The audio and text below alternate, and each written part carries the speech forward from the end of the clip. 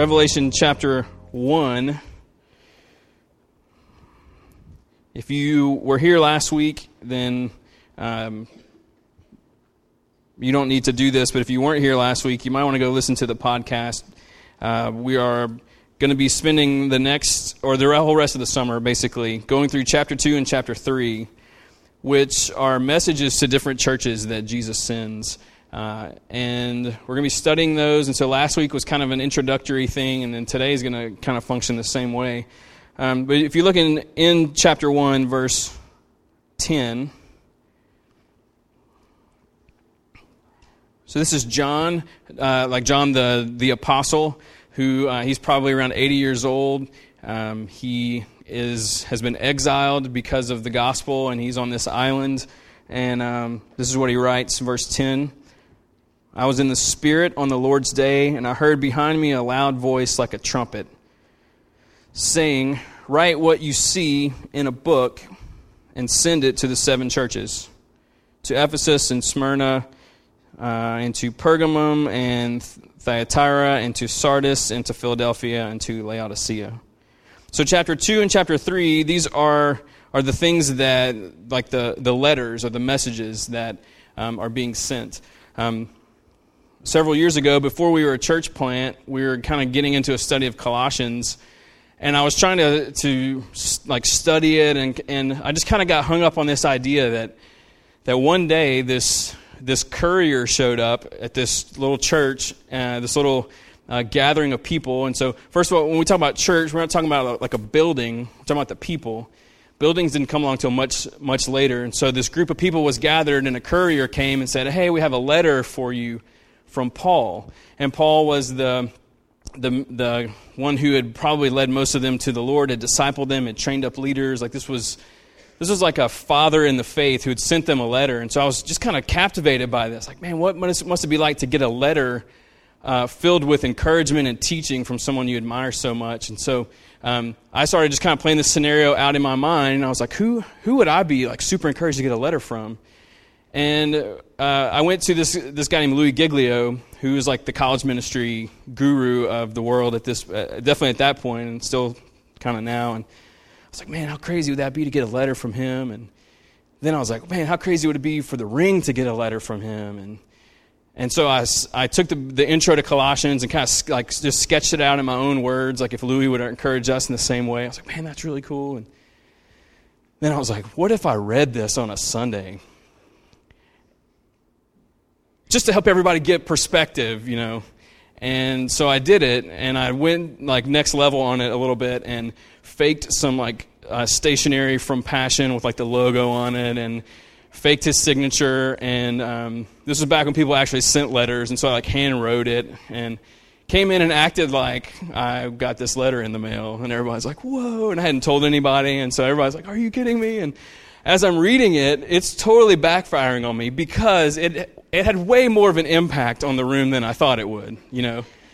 Like, I'm pretty sure people were crying. Like, it was just one of those things. And as I'm reading, I'm like, oh, this is going to be so bad when I tell them that none of this actually happened. And there are some of you, I think, who still haven't taken the Lord's Supper because you're still mad at me from that whole, like, thing or whatever. But this is like deeper than that, because this isn't a letter from Paul, as great as Paul is. Not Peter, not John. This is from Jesus himself. This is written in red ink in our Bibles. This is Jesus Christ saying, hey, I got a message for your congregation. Like, this is huge. And I'll be honest with you, I've never really studied this before. There's kind of two like famous things as far as like preachers go in these letters that people talk about. Not being lukewarm is one of them, and forsaking your first love. Like, those are pretty common preacher things, but there's so much stuff in here. And the more I read it and study it, and the group that's going to be teaching this summer, we're just kind of stunned a little bit with what is here. But the idea that Jesus himself send a message to a church like that, we should let it kind of take us back a little bit. And so in these letters, there are 6 components that all of these letters have in common. And really, it's not really a letter in the traditional sense, and definitely not even compared to other like biblical letters. They're really more messages. So you may find all of us using letter and message interchangeably, and that's really not that big a deal. But within each of these messages, they kind of have 6 components. And so next week, we're going to start in chapter 2 with Ephesus, and we're just going to go through them. But all of us that are teaching, we're going to fall within the same framework of these 6 components.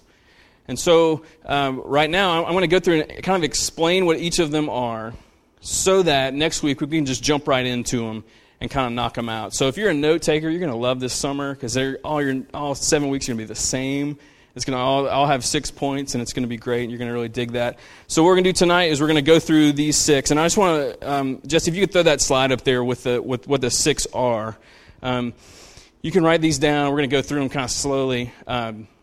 They all talk about it's being addressed. So it's like to this church from Jesus.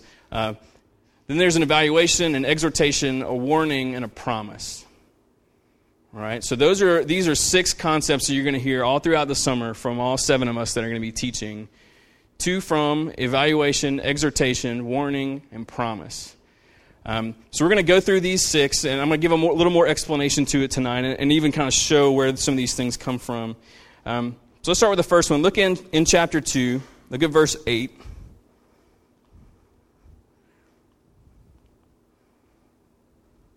Very simply says this: "And to the angel of the church in Smyrna, write, and then he says a bunch of stuff to write." So each letter, it's addressed specifically. Now let me touch on this, because this is really important.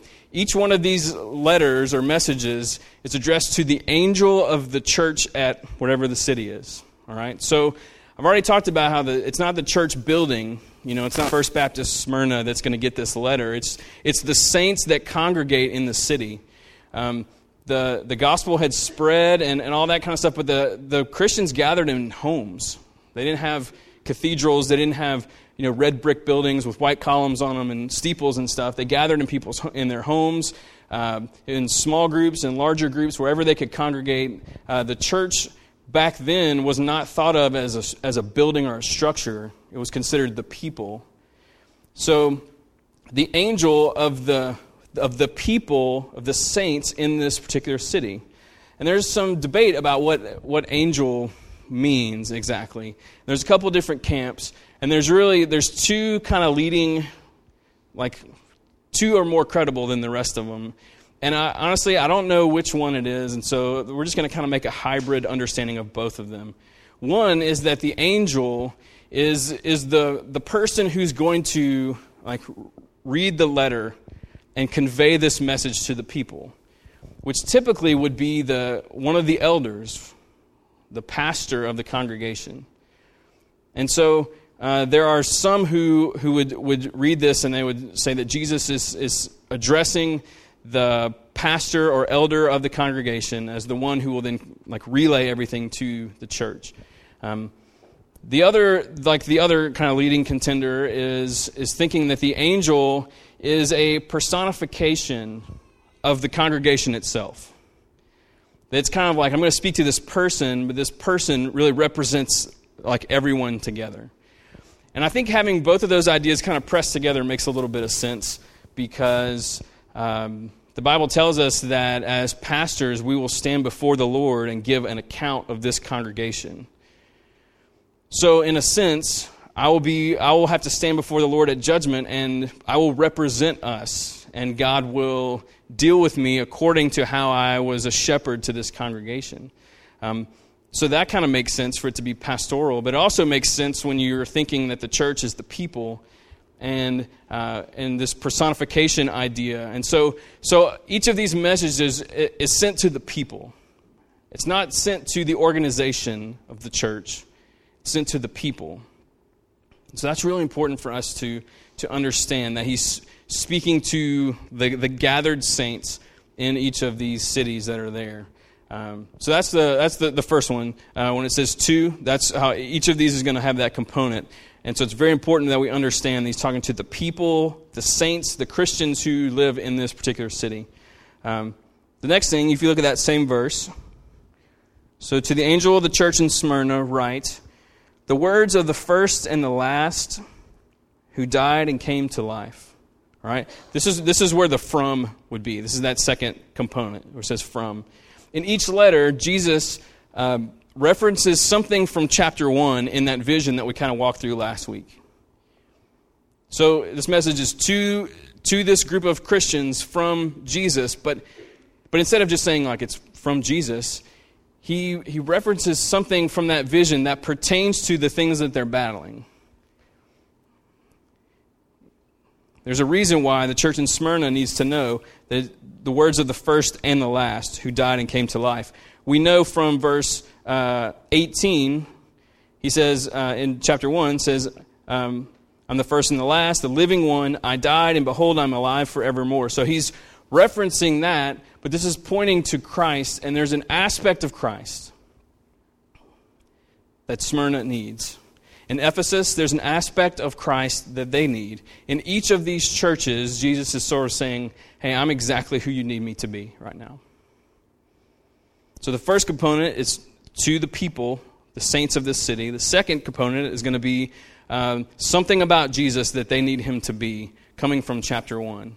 The third thing, look again in chapter 2. This is in the message through Thyatira. This is what we're going to call an evaluation of what's going on. Look at verse 19 in chapter 2. It says, I know your works, your love and faith and service and patient endurance, and that your latter works exceed the first. But I have this against you, that you tolerate that woman Jezebel, who calls herself a prophetess and is teaching and seducing my servants to practice sexual immorality and to eat food sacrificed to idols. All right? So in those two verses, we see the like kind of two categories within this evaluation. With each church, he comes in and he says, all right, let me tell you the things that I love that are going on in your congregation. And let me tell you the things that I'm not so crazy about. And every time that he is commending them, he says, I know this about you. I know this, I know this, I know this, I know this. And then in his rebuke, he says, but I have this against you. And he gets really specific about the things that are going on that he is not on board with. He has this first-person knowledge of what's happening in each of these congregations. So, with each message, all 7 of them, he has an evaluation. Some churches, he has good things to say and bad things to say, kind of like we just read. There are some congregations where he only has good things. And there's some congregations where he only has bad things. And so they're very specific. These are not just like general blanket things necessarily. He's like, hey, I know what's going on in your congregation. I like these things. I don't like these things. He evaluates them. So that'll be common among all of these letters is the evaluation. The fourth thing, exhortation. Look in chapter 2, verse 5. Here's an example of this.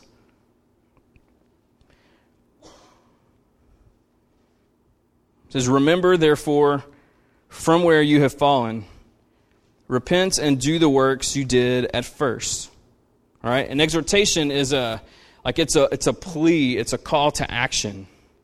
These are like steps that he's giving them in order to follow him in obedience and to get back to where they need to be. So when he's commended them, he basically tells them, like, you keep doing that. But in his rebukes, in the evaluation section of each message, in the rebuke, he doesn't just come out there and say, like, hey, you're terrible at all these things. Get better at it. See you later. He offers them a solution. He helps them know what are some steps we can take to get back on course. That's what an exhortation is. It's a plea. It's a call to action. And so he tells them in Ephesus, remember, therefore, from where you've fallen, repent, and do the works you did at first. He's like, you want to get back on track? These are the things you need to do. And he implores them to do this. And so each letter has this exhortation where he gives them next steps of obedience. But then you see in verse 5, you see the fifth component in that same verse. If not, I will come to you and remove your lampstand from its place, unless you repent. All right? Within each message, he gives them a warning. So he's just given them this exhortation and said, here's what you need to do to right this situation. And then he comes in with a warning. He's like, if you don't, this is what's going to happen. He's not mean. He's not angry. He's just very serious about it. And he gives them a warning. It seems very parental to me, you know. It's like, I'm just telling you, if these things continue on, this is going to be these are the consequences of what's going to happen. So for them in Ephesus, he says, I will come to you and remove your lampstand from its place. We know from last week that the lampstand the lampstands represent the church. So he says, I'm going to remove your lampstand. You're going to cease to be a church. So that's a warning. That's his warning. And so within each of these messages, he offers them fair warning as to what happens if they are disobedient. And the sixth thing is a promise. Look at verse 3. Chapter 3, verse 21. That's what he says to Laodicea. The one who conquers. They all start with that. They all have this overcoming idea to them. To the ones who are faithful and endure to the end, to them he says, I will grant him to sit with me on my throne, as I also conquered, and sat down with my Father on his throne. He who has an ear, let him hear what the Spirit says to the churches. He goes from an evaluation from first-hand knowledge into an exhortation, like a call to action, and then he warns them, if you're disobedient, this is what's going to happen. But if you are obedient, I promise you, this is the outcome. This is what your future looks like. To those who overcome, to those who conquer, to those who are faithful to the end, I promise you, this is what your future looks like. So each of these letters, addressed to the saints in that particular city from Jesus. He evaluates what's going on. He gives an exhortation and a call to action. He gives them a warning if they're disobedient and a promise when they are obedient. So for the next 7 Sundays, we're going to go through these different messages and kind of just sink into those components. So what does it mean to us? The fact that these are common threads among all these churches in this region. I think there are 4 things that we can draw from this at the front end of this study. Just 4 very simple points that you can write down. Here's the first one.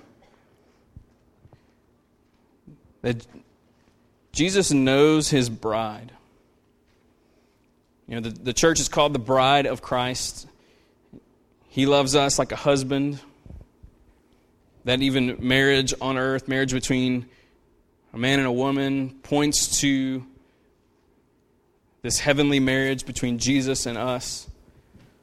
One of faithfulness and love and strength and courage and a commitment that is not conditional. See, Jesus knows his bride. In all 7 of these churches, he's like, I know this, I know this, I know this. I have this against you, this against you, this against you. He's specific. There are times in Paul's letters where he's saying, ever since I heard about this, I've been grateful, I've been praying for you. He's heard things through the grapevine. But Jesus says, I know this firsthand.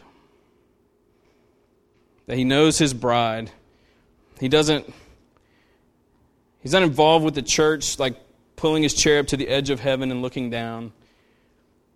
He walks among the lampstands. He exists among us. And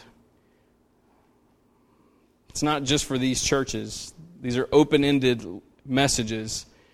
It applies to us as well. that we as a congregation, that we're known.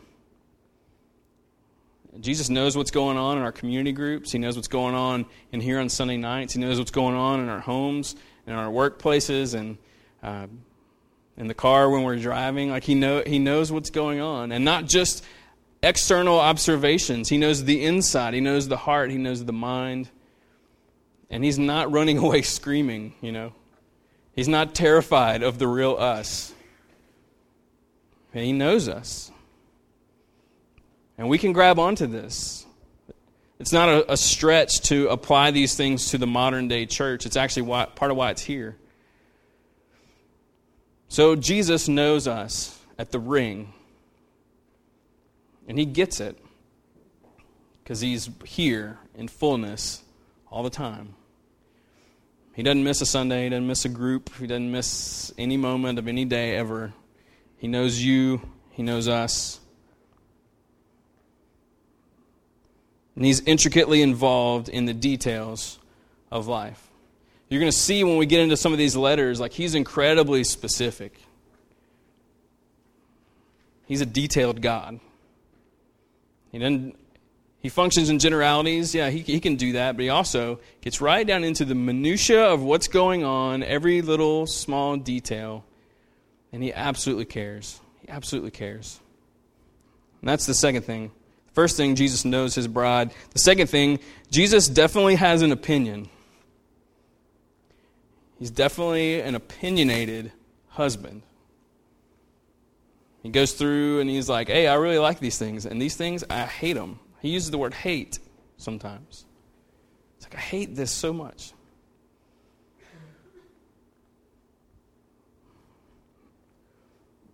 He has likes and dislikes based on this firsthand involvement. We're going to learn so much about him through this as a congregation. I think that if you've been around church for a while, and I know not everyone has, but if you've grown up in church, you probably heard a lot of sermons about Jesus, and you go to the four Gospels, and there are a lot of things that we've learned about him, and it's easy for us to kind of think we know everything there is to know about Christ. But here we're getting into some uncharted waters a little bit. We're going to get into some things that maybe you hadn't thought about before. We're going to do some things that, we're going to talk about some things that maybe have never really dawned on you. And I can tell you this, you're going to learn things about Jesus. You're going to learn things about humanity. You're going to learn things about the church. You're going to learn things about yourself. Jesus knows us and he has an opinion. And I don't know what... I don't want you to anticipate on the back end of this series there being like me getting up here and saying, Jesus has written us a letter, and here's what it says. No, that's not how this works. But it's a natural part of conversation. We're doing this teaching series in a kind of a collaborative way. So you have the 5 elders and our 2 interns, and we've met once. We'll meet again in 2 weeks to kind of go over each of the letters and kind of help give shape to different things. And it comes up in conversation as I talk with people about what we're preaching on. They're like, "Man, what do you think Jesus would say to the ring? If he were to send a message, what do you think he would say? Do you think there's a chance, could our lampstand be removed? Is that still a possibility?" And there's all these things that are going on. It's supposed to stir that kind of stuff in us. We're supposed to know that he walks among us and know that he has an opinion. And I think it's supposed to drive us to ask him to weigh in on things. Corporately and personally. If Jesus walks among us and has an opinion, we should be asking him often. And I believe that we do that. I know that we do that as elders and as staff. That our whatever programming or whatever you want to call it, our community groups and the content of things and how we approach stuff and how we handle situations, Jesus has an opinion about it, That when we're faced with something we aren't sure what to do, Jesus has an opinion. And so we need to ask him, because the third point is that Jesus leads his bride perfectly. He gives perfect leadership to us. For him to come in and send a message to these churches and give an honest, first-person, 100% holy evaluation, and then to provide them with the kind of exhortations and next steps and solutions, that's beautiful leadership. I've been on the receiving end of a lot of opinions over the years in ministry, and people will come in and they'll say, let me tell you what's wrong with the ring. This and this and this and this. And I'll say, oh, okay, what do you think we should do? Well, I don't know, but you need to fix it. That's why you're here. Yeah. All right. That's not good leadership. Good leadership doesn't come in and just criticize everything and then walk away. Good leadership comes in and says, hey, here are the problems, and let's explore some of these solutions. Let's figure that out. Jesus leads his bride perfectly. So husbands, as you're trying to lead your spouse and lead your homes, you don't just throw your hands up because you're frustrated with things. Good leadership works towards solutions and obedience, and what we're going to see here is good leadership asks Jesus what his opinion is and ask what the next steps are going to be. And so, we're doing this summer community group thing, right? And it doesn't start this week, it starts the next week. And so we've been talking about this and praying about this and seeking Jesus' opinion about it for a while. And asking him to weigh in and asking him to give shape to it. To lead us to the right format, to lead us to the right topics and the right passages and the right structure and the right solutions for childcare and the right locations and times. And we ask him all these things. Last August, we came before you and said, hey, we have some changes in what our community group time is going to look like and the role that the staff is going to play as opposed to the elders and all these kind of things. And that wasn't reactive. That wasn't, oh man, it wasn't just this immediate thing. This is months and months and months. And really, I would say years of asking Jesus, what do we do? What do you want next? What do you want from us? What do you want from us? Because he has an opinion, because he knows us and walks among us. And so we're trying to be good leaders and let the good shepherd, the chief shepherd, the head of the body, let him be the one to lead us and guide us forward. And that's the case when we have difficult situations to face. We aren't sure what to do. We go to the one who does know.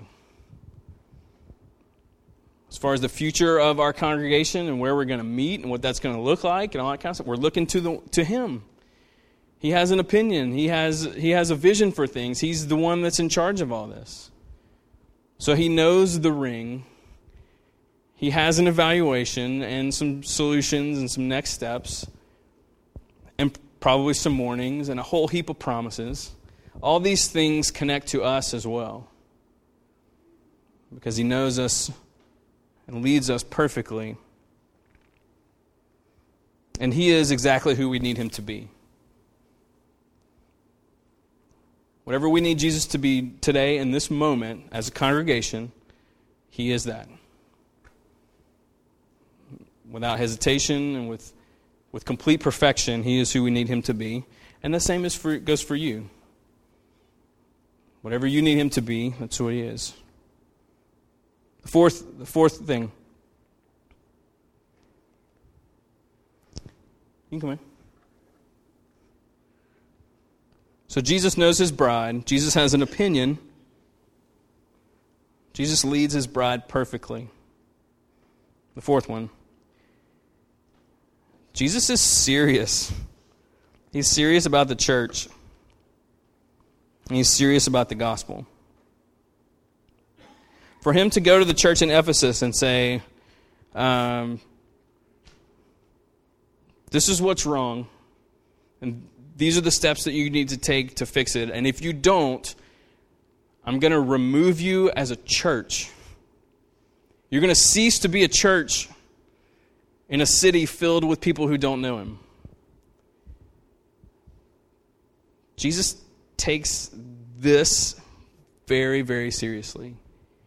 He takes the gathering of the saints, the making of disciples, the exaltation and worship of Him in all things, the kingdom coming near, abundant life. He takes all these things so seriously. And I would say He takes it way more seriously than we do. And that's an inclusive statement. I'm not saying y'all. He takes it more seriously than y'all do. No, we. Like I'm a part of it. He's serious about the gospel. He's serious about the church. And I wholeheartedly believe that after studying through this and hearing this taught and looking at these components and seeing all these things about Him and the church and His heart and the fact that He doesn't joke around about personal holiness and all these kinds of things, I think that we will emerge on the other side with a deeper love for what He's doing here among us. I believe that is possible for us. I think that that's one of the reasons why He has us going through this over the summer. I think it's part of why this is being taught by people other than me. I'll do the first week, but I think that there's some things that will be said that are difficult for me to be the one to say it. I think that there are things that I need to sit out there and hear. I think that we are going to go deeper together as a family by going through this. And like he says in each letter, he who has an ear, let him hear what the Spirit says. Well, we need to do that. We need to be attentive. And to be perfectly honest with you, we need to be here, you know.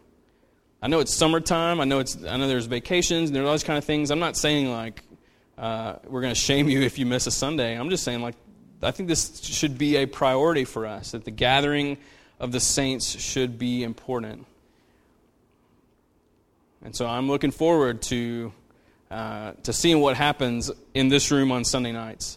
I'm looking forward to seeing what happens when people who can't be here on a Sunday listen to the podcast, and how, because podcast experience is very different than being here, but they're both filled with truth and goodness. So I would say if you miss a Sunday, get the podcast. If you don't know how to podcast, I understand. I don't think I know how to do it either most of the time. It takes me a while. But we'll figure it out together. It'll be great. But I think being really serious and like really wanting to soak up all that God has for us in the first 3 chapters of Revelation, I think it's going to be pivotal for us. And so I think to see how seriously Jesus takes the church, and I think He's wanting to get us on board. He's dealing with these 7 churches that have these strengths and weaknesses, and there are a couple of them that they've just strayed. They've veered off center, and He's helping them get realigned with the Spirit and with each other. That's our desire.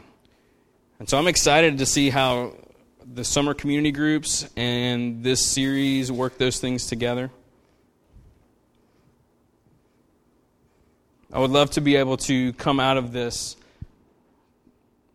each week and also the whole course of the summer with a deeper love for you, and a deeper commitment to what God is doing here.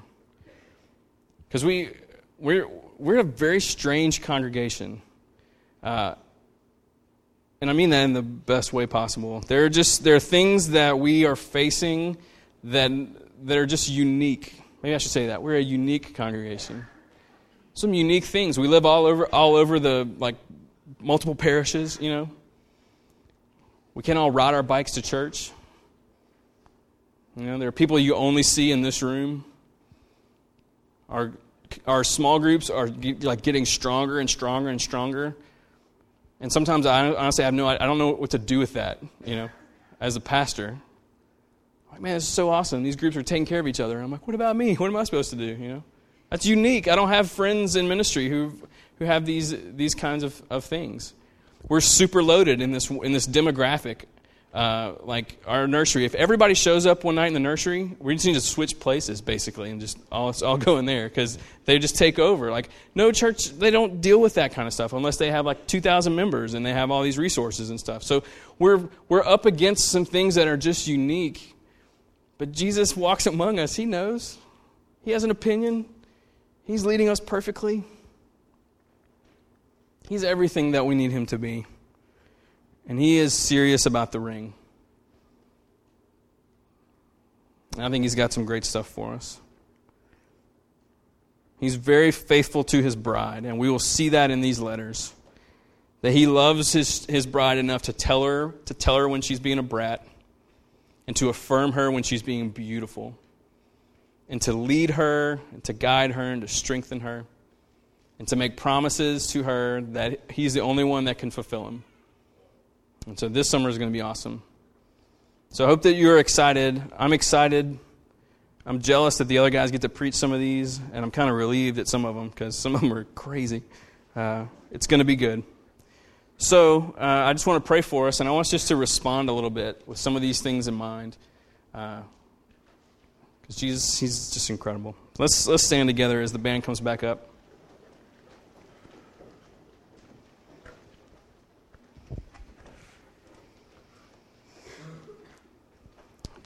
Take just a second and think about the significance of the fact that Jesus, that he walks among us,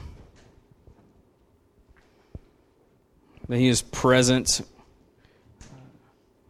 at all times, that there isn't a moment where he's checked out or whatever. And just think about that in your own life, but also in our congregational life. Just let that be kind of stunning just for a second.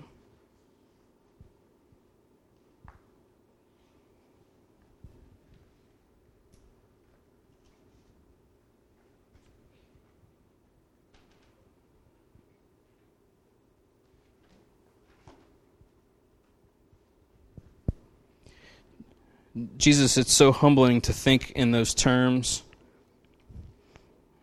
It's amazing to think that you walk among us and are involved in the details of both our lives as individuals and our lives corporately. To think that you have that kind of knowledge and you still love us and want to be involved, when we probably give you plenty of reasons to just wash your hands of us and walk away.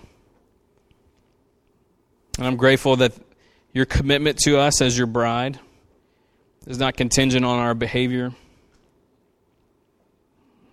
It's not dependent on our attitude about things or whatever.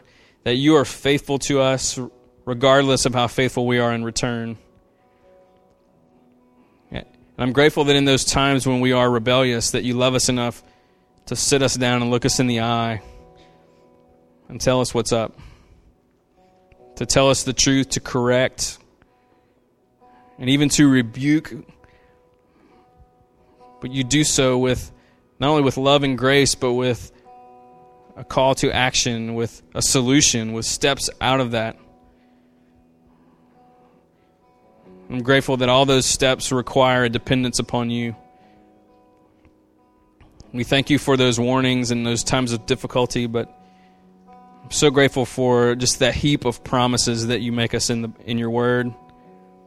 Things that we can grab onto and know that you are worth it. That you don't use the word overcomer or conqueror lightly. That you encourage us to hang in there and persevere and push through. Because you have sealed our futures. And so whatever garbage is in life right now, there's a greater reality that your kingdom is real and here and now, and that all these things point to you and your goodness. So we thank you for your perfect leadership.